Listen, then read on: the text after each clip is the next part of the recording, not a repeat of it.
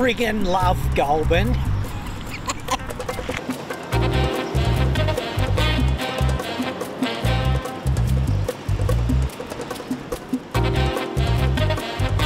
From the Supermax and the sewage treatment plant in the north to the abattoir in the south, I feel some affinity for Goulburn.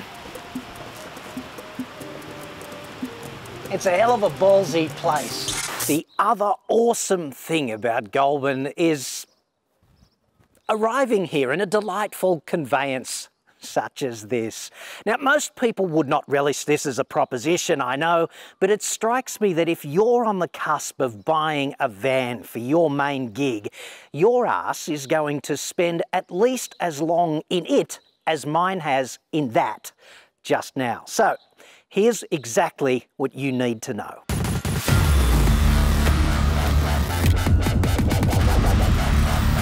I'm John Cadogan from AutoExpert.com.au and I get new cars cheap. For buyers here in Australia. Website for that, up there's there, or you can just click the card that might be up there, dude.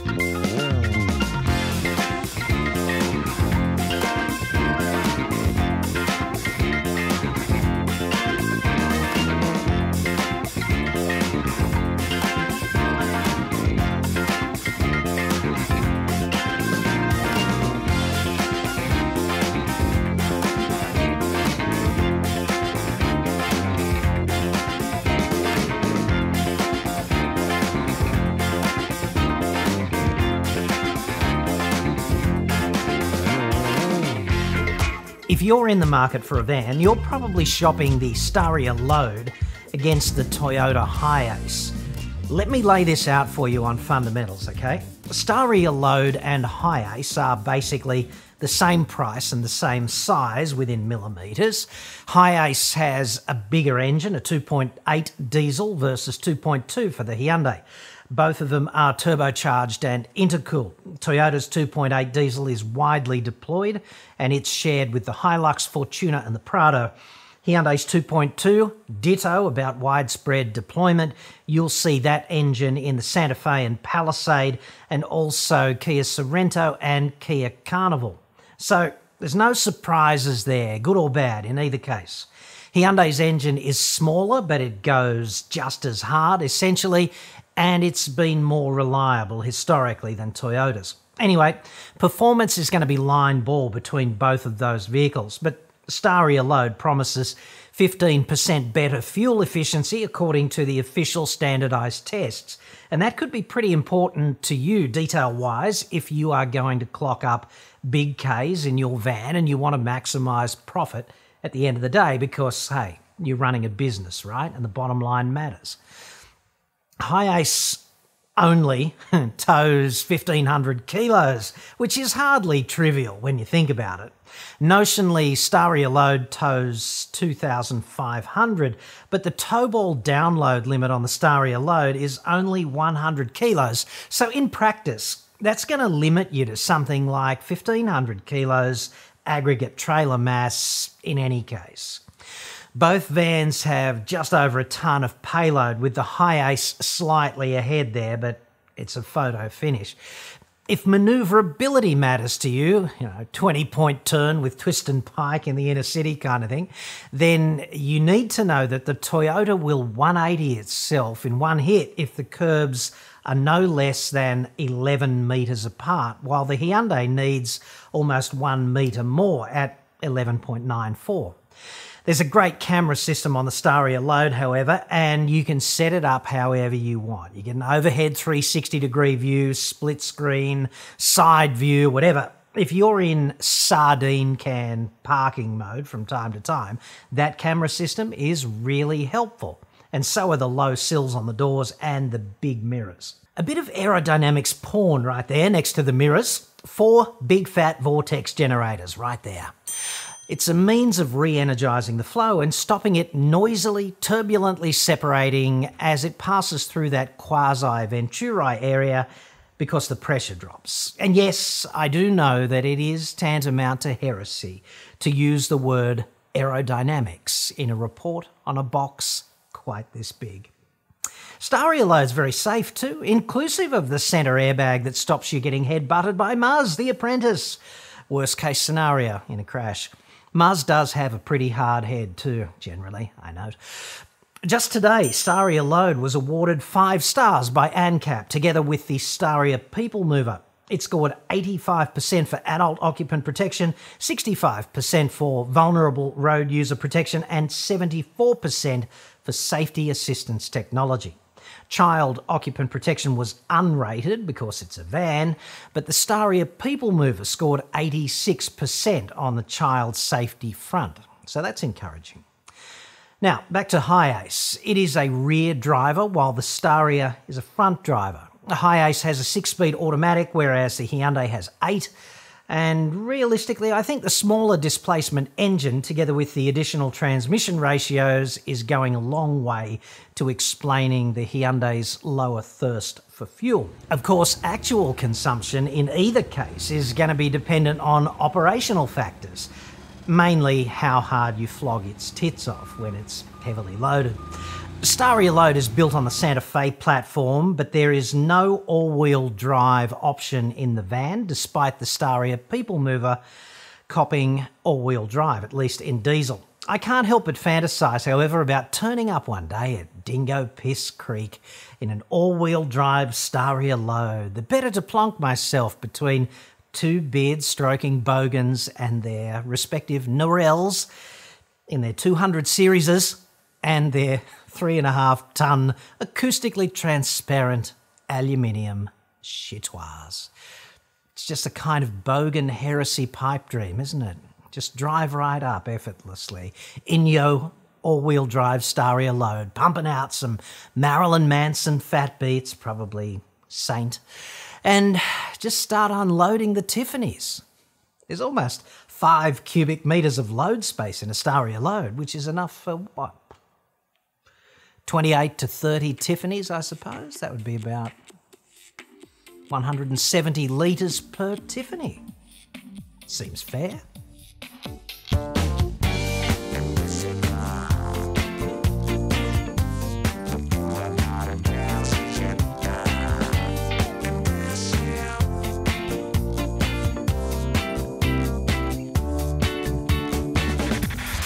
There's an elephant in the room coming up with the Staria Load, but first, this intermission of sorts is sponsored by Tiffany's. Not the luxury brand, dude, the collective global Tiffany, the one like the Force from Star Wars, only made up of the souls of 1 million Ming Mole hotties throughout the galaxy. The great Tiffany in the sky, Tiffin Yoda, with whom I, let's call it, Vulcan mind meld on a regular basis, sometimes even twice a day at my age. She wants me to tell you that your Tiffany, i.e. the specific Tiffany in your life, is suffering. She's in terrible, terrible pain. And only you can help. Doubtless your Tiffany has already told you what she wants for Christmas. There's probably a list headlined by, typically, a Louis Vuitton Speedy bandolier. But only the one with the cherry lining, dude, because, you know, the pink is... Do try to keep up. It's not that hard. But paradoxically, your Tiffany doesn't actually want that at all. This is just an insidious test, dude, of how much you really love her and, of course, her bolt-on accessories. Thinks and says, like they all do it. And you need to get this right, because Christmas at Tiffany's is not a frickin' dress rehearsal. She doesn't actually want that handbag, okay? That's just camouflage. It's a decoy. She's setting you up to test you. Your Tiffany deeply desires, she lusts after, an Olight Warrior 3 tactical torch. Dude, they all do. Why do you suppose she cuddles up next to you to watch Resident Evil Zombie Bloodfest Redux? It's just a desperate cry for attention. And I am happy to help, dude. There's still a few more hours before the Olight pre-Jesus' birthday sale ends at midnight tonight. Link in the description. Hey, you're welcome, dude. I'm happy to help. I can only imagine the look of surprise and amazement when your Tiffany unwraps this sincere expression of your love on Christmas morning. She'll never forget how well you understand her right at that moment. Guaranteed. And look, in the unlikely event that she just leaves it in the underwear drawer ultimately, and Christ knows they can be somewhat fickle like that, there's nothing to stop you from slipping it quietly into your own pocket, after a suitable period of mourning, obviously, bezel down, using the reversible pocket clip. And then you can use it for your own everyday carry. It'll remind you of that memorable Christmas morning and also help you to disorient zombies while you execute a textbook failure drill. And I think we all want that. Deep down. Link in the description. What are you waiting for?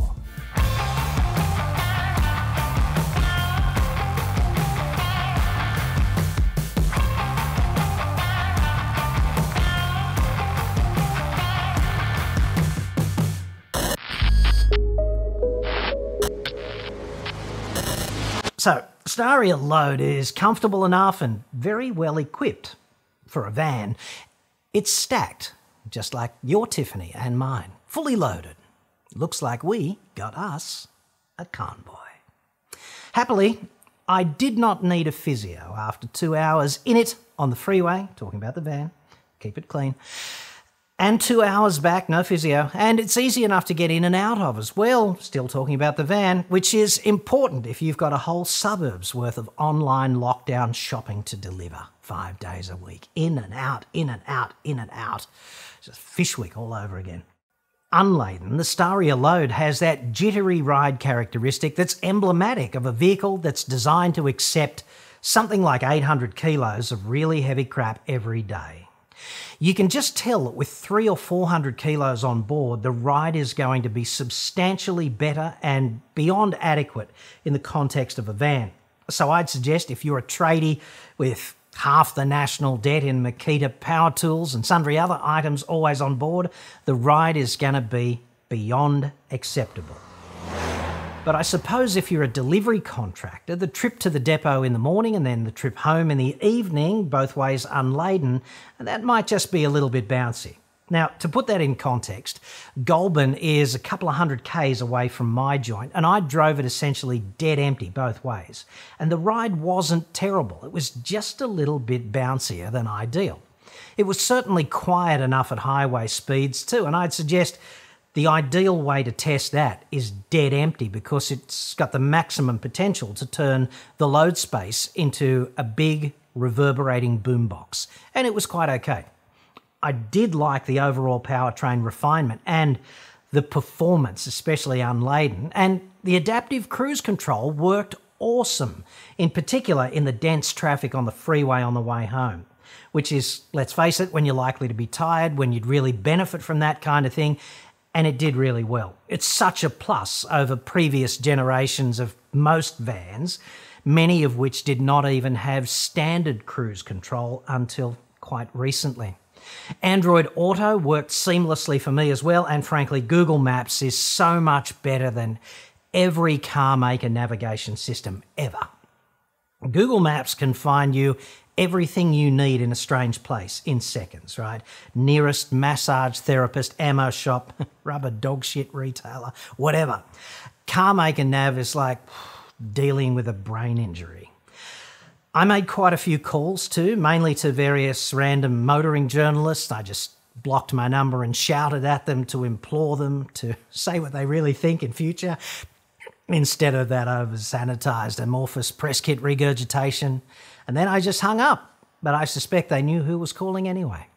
Apparently the call clarity was quite good, that's what they told me later. The default instrument cluster is, however, reasonably awful. You've got a digital speedo and a digital tacho sitting inside these roundish enclosures, like let's call them gauges, but they've got no actual analog number presentation. And frankly, that's just a wasted opportunity and it's awful. And the, let's call it, futuristic presentation of the instrument cluster makes it look like something of a stuck-on afterthought.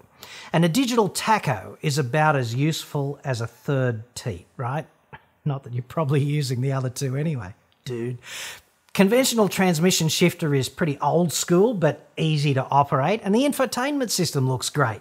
The aircon and the ventilation system also old school and very easy to use off the bat. So there's this odd mashup of conventional and futuristic in the cabin, like they're having an each-way bet or something, or two different design teams worked on it and they weren't exactly on speaking terms or something. The sills on the doors are really quite low relative to the seat height as well. And on the plus side, in relation to that, it's excellent for external vision, and it makes the cabin seem quite open and airy. On the minus side, however, you can't crank the side windows right down. There's a heap of space inside the cabin itself, like more than enough for a mini fridge between the seats, plus there's heaps of storage in the doors, overhead, in the dashboard. You want to set it up like a full-on digital office with a minibar and a dungeon with a saxophone holder and a whip and gag rack? Like, dude, knock yourself out. Go for it. Approved. Twin sliding doors are a real plus as well in the cargo space, and I tried them out on extreme slopes upon which I happen to live, so I can tell you that it's dead easy to open and close the doors, even with a pretty extreme nose-up or nose-down angle on the vehicle. And there's the option of either a centre split barn type door at the rear or an overhead awning. And I guess the usage case there is a barn door for forklift access at the rear if that's important to you, and a swing up hatch if you're a tradie and you want some under awning access to keep you out of the sun or dry if it's pissing down and you still need to pack some gear away or something. It's a big awning, like see it from space big. That's a huge hatch, and those gas struts are clearly doing a mighty job. My final objective criticism here is the headlamps, which to me seem awfully underpowered.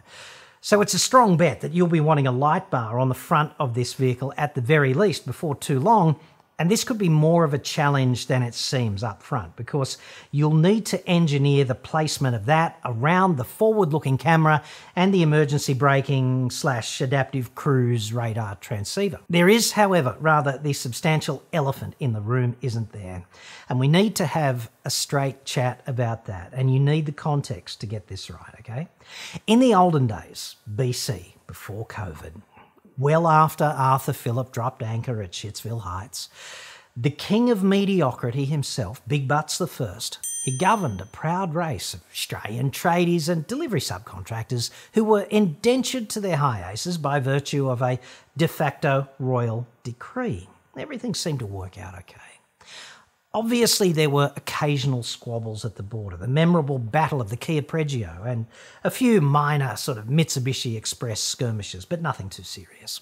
Order was quickly re-established, or, as Big Butts would have seen it, freedoms bestowed correctly once again upon the working class. But then, one fateful day at sunset in 2008, I think, a South Korean horde dumped its eye-load right in front of the palace's portcullis. This was a carefully planned and well-executed terror attack, as King Butts saw it. "Oh, what a feeling," he opined, regally, after the initial discomfort of the 40-grit eye-load enema had abated.